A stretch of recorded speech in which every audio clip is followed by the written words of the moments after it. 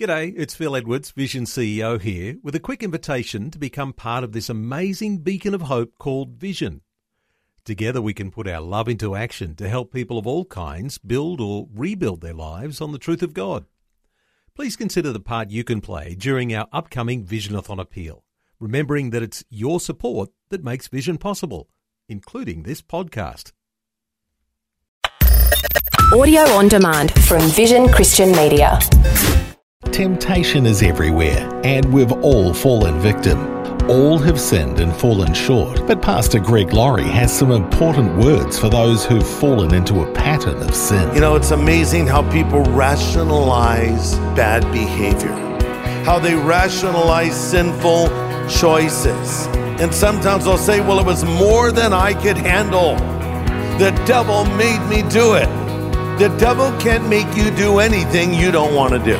This is the day when the lost are found. This is the day for a new beginning. Amazing grace, how sweet the sound. Again you hear all the angels are singing. This is the day when life begins. Currently here on A New Beginning, Pastor Greg Laurie is presenting a fascinating series called House of David. We're following the life of David through ups and downs, challenges and victories. And today, we come upon a well-known story in 2 Samuel. It's full of insight about the danger of sin, but thankfully also encouragement about the grace of God. It's full-strength medicine for those who've suffered in the sickness of sin and are wondering if there's a way out of the mess they're in. This is the day when life begins. Well, here before us now in our series, The House of David, is a story of a man who desperately needed forgiveness. At the beginning of this series, I pointed out that when you say the name David, two other names come to mind. David and Goliath, and David and, that's it, David and Bathsheba. And that's a story we're going to look at right now. One story, David and Goliath, was his greatest triumph. The other story, David and Bathsheba, was pretty much his greatest defeat. David, of course, was a young man plucked from obscurity and chosen by God to become the king of Israel. And he walked right into the pages of history. And when he was anointed by the Lord to be the king by the prophet Samuel, immediately the sitting king, Saul, set his sights on David and wanted to destroy him. And we've already looked at that in depth. And Saul and his son Jonathan, who was a close friend of David, died on the battlefield. But Prince Jonathan asked David to make a commitment that he would care for his kin, for his offspring, for his descendants. And so after David ascended to the throne, when many kings would be destroying any potential enemies or threats to the throne, David said, is there anyone left of the house of Saul that's still alive? And someone told him about Mephibosheth, who was disabled, and David brought him into his home and treated him as a member of the royal family. So just amazing. He's forgiving his enemies, he's extending mercy. He's making pretty much one great decision after another. It's pretty much summed up in Psalm 57, which he wrote these words, my heart is fixed, O Lord. So this was a guy that knew what his priorities were, and he was living a godly life.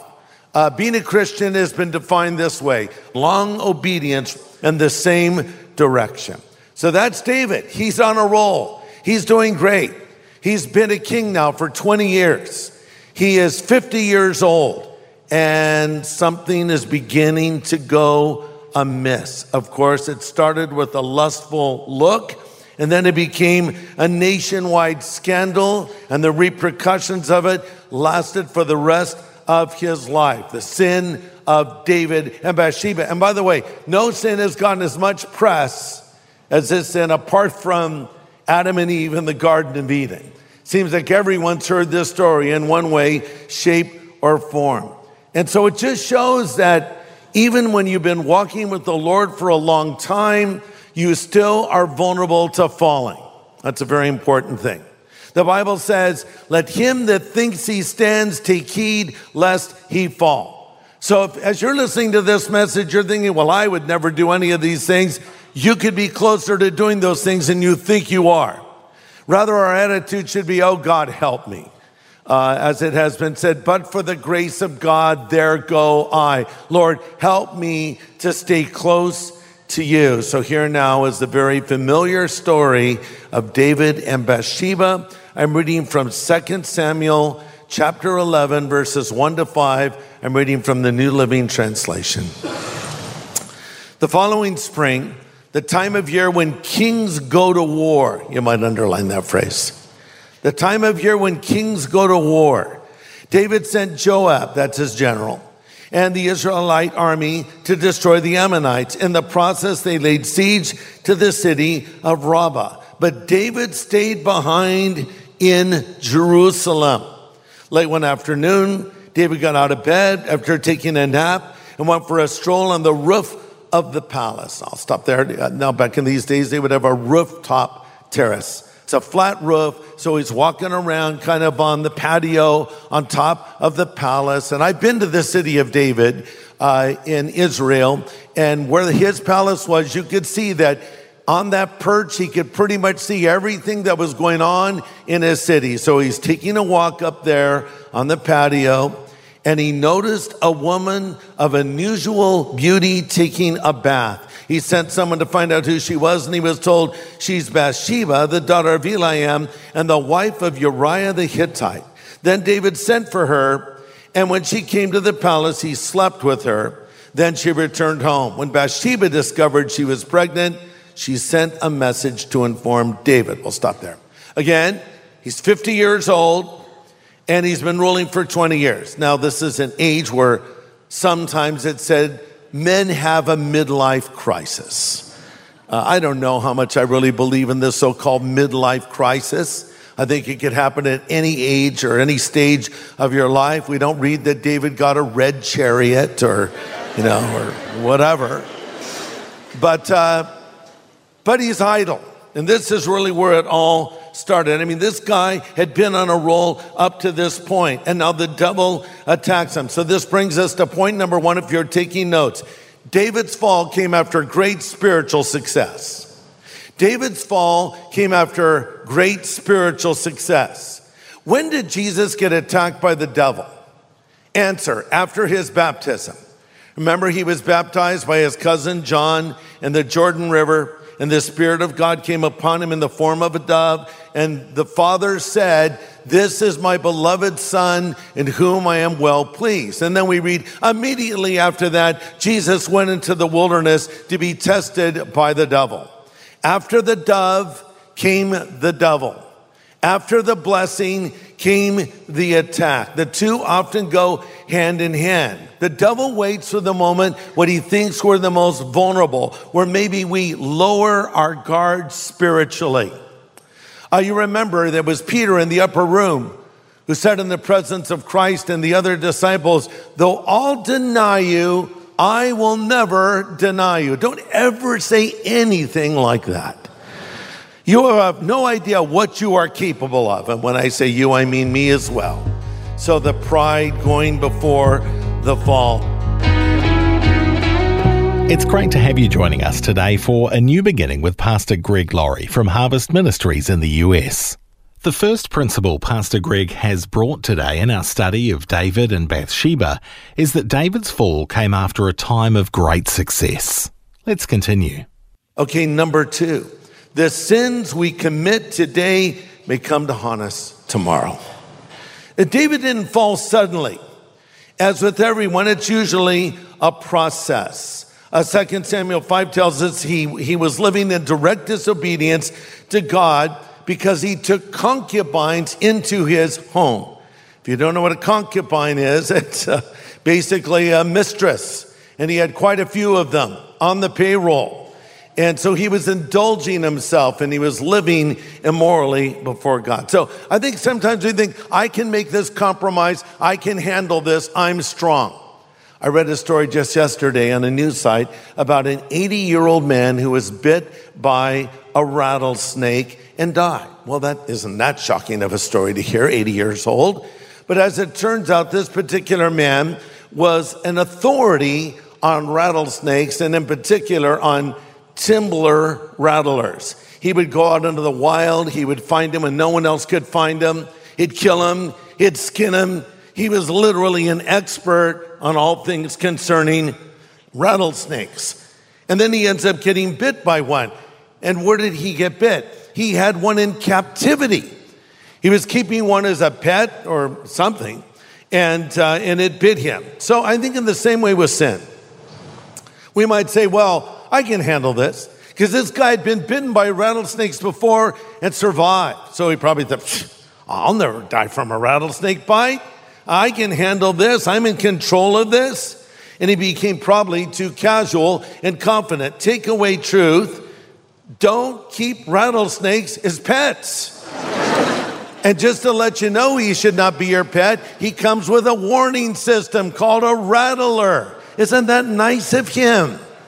But this guy thought he could handle the rattler, and what happens? He ends up dead. That's how it is with sin. I can handle this. I'll never capitulate to this sin. I'll never fall in this area. And next thing you know, you get struck and you're dead. That's what was happening with David. His heart was slowly turning away from the Lord. He was allowing lust to consume his life. Maybe he thought, if I have all of these women, that will satisfy me. But actually it didn't satisfy him, because it was out of God's order. Listen, God has given to you a sexual drive. There's nothing sinful about it. There's nothing evil about it. And there's a proper place to satisfy your sexual drive. And that place is in a committed marriage relationship. And that is the only place it's going to be rightly satisfied. But if you have lust in your life and you feed that lust, and there's many ways you can feed it, looking at pornography, other areas, it's like putting gasoline on a fire, hoping it will put the fire out. Here's the thing you need to think about when you come to the subject of lust. You don't feed lust, you starve it. And so David was not satisfied. This just fueled his appetites, and now he's basically fattening himself up for the kill. And when does it happen? One warm spring night, when his army was at war, David was taking a nap. Bringing me to point number 3, David was sleeping when he should have been fighting. He was sleeping when he should have been fighting. He's kicking back. He's just taking a little time off. And by the way, there's nothing wrong with taking some time off, but you can't take a spiritual vacation. The spiritual battle rages all day and all night long. It's even raging when you're asleep, right? So you can't take a day off. I wish you could. I wish we all could. But it is important to take time off and refresh ourselves physically. But that's not what was happening here. David was being idle. He was being slothful. His armor was off in more ways than one. In the time when kings lead their soldiers into battle, David was taking long naps. So he was already setting himself up for an attack. Point number 4, our greatest battles don't necessarily come when we're working hard. They don't necessarily come when we're working hard. They often come when we have some leisure time, or even when we're bored. Alan Redpath, a great British preacher that I got to know personally, a wonderful, godly man, once made this statement: times of leisure are to be more dreaded than those of the most strenuous toil. Let me say that again. Times of leisure, taking time off, are to be more dreaded than the times of intense toil. So basically, he's saying, we're not in this campaign right now. We're not doing this other thing right now. I can just sort of relax. And that's what David did. He lowered his guard. Now, this would have been a temptation for any man, right?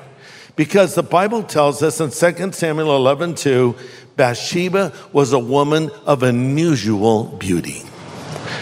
That means this girl was hot. I mean, this girl was like, you'd look, whoa, she's so beautiful. That's how beautiful she was. The Bible does not exaggerate. So when the Bible tells you something like this, it's making a very important point. She was drop dead stunning. Then add to the fact that she didn't have any clothes on. Now add to the fact David's filling his mind and heart with lust. And now Nitro just met glycerin. As he saw her, it would have been a temptation for any person who could then turn away, take 20 cold showers, go into a worship service, whatever you need to do. But for David, it was like, oh. And, a lot of times it's a second look that gets you into trouble, right? You look at something, you go, boom, right? So I think David's first look was real long, way too long. And now he just crumbles and swiftly takes action. All rational thinking went out the door. He's like an animal driven by lust for what he wants. He dispatches a servant to find out who this beautiful woman is. Now you have to admire the boldness of a servant who says in 2 Samuel 11:3, Sire, your majesty, King David, she's Bathsheba, the daughter of Eliam, and the wife of Uriah the Hittite. Yet she's married. So don't even think about it. That had no effect whatsoever on David. Point number 5, when you're deluded by sin, you don't think clearly because sin makes you stupid. When you're deluded by sin, you don't think clearly because sin makes you stupid. David was in this stage right now. It's amazing how people rationalize bad behavior, how they rationalize sinful choices. They'll say things like, well, I'm just not happy in my marriage anymore. Or, well, I work really hard. I deserve this. Or, hey, everybody else does it. Why shouldn't I? Or, hey, I'm human like everyone else. Besides, we all make mistakes. Don't judge me. Say whatever you want to rationalize a sinful decision. David was effectively doing the same. And sometimes they'll say, well, it was more than I could handle. The devil made me do it. The devil can't make you do anything you don't want to do. Now, he can bring some heavy-duty temptation your way. But if you're setting yourself up already to start with, you can see how you would be more vulnerable to that temptation. But here's the thing. 1 Corinthians 10:13 says, there is no temptation taking you, but such as is common to man. But God, who is faithful, will not allow you to be tempted above what you are able, but will with the temptation make a way of escape that you may be able to bear it. Let me loosely paraphrase that. With every temptation you've ever faced, let me take a quick poll. How many of you have given in to temptation before? Well, you're a sinful bunch. We all have. I'm kidding. Okay. Now, of you that have given in to temptation, was there a way out? Yes or no? Of course there was. No. One guy, no. There is. There always is. And sometimes the way out is as simple as the door. Literally. Like, I'm going to now get up and walk out of this place where I'm getting tempted. This is why I'm told in 2 Timothy 2:22, flee youthful lusts. Remember the story of Joseph? Potiphar had a wife. We don't know what her name was. Mrs. Potiphar, Mrs. Robinson, I'm not sure. That's an old cultural reference, by the way. She's an older woman trying to have sexual relations with a younger man. She kept hitting on Joseph day in and day out, nonstop. Then one day she just grabbed him and pulled him down on the bed. She said, lie with me. And what did Joseph do? He did what any clear-thinking, red-blooded young man should do under such circumstances. He ran like crazy. He didn't lay there and go, okay, well, I can handle this. Go ahead. What are you talking? No, I got to get out of here. And literally, sometimes it's running away from whatever it is.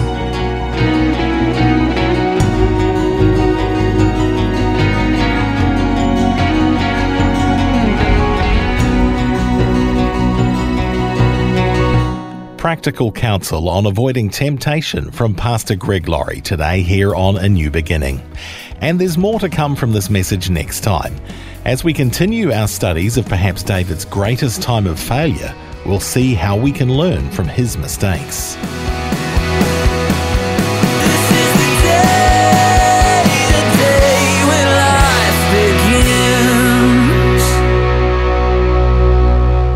Today's message from Pastor Greg Laurie was called The God of Second Chances. If you'd like to listen again, just download the free Vision Christian Media app where it's available as a podcast, along with more inspiring Christian content. Just search your app store for Vision Christian Media. Station sponsor. Thanks for taking time to listen to this audio on demand from Vision Christian Media. To find out more about us, go to vision.org.au.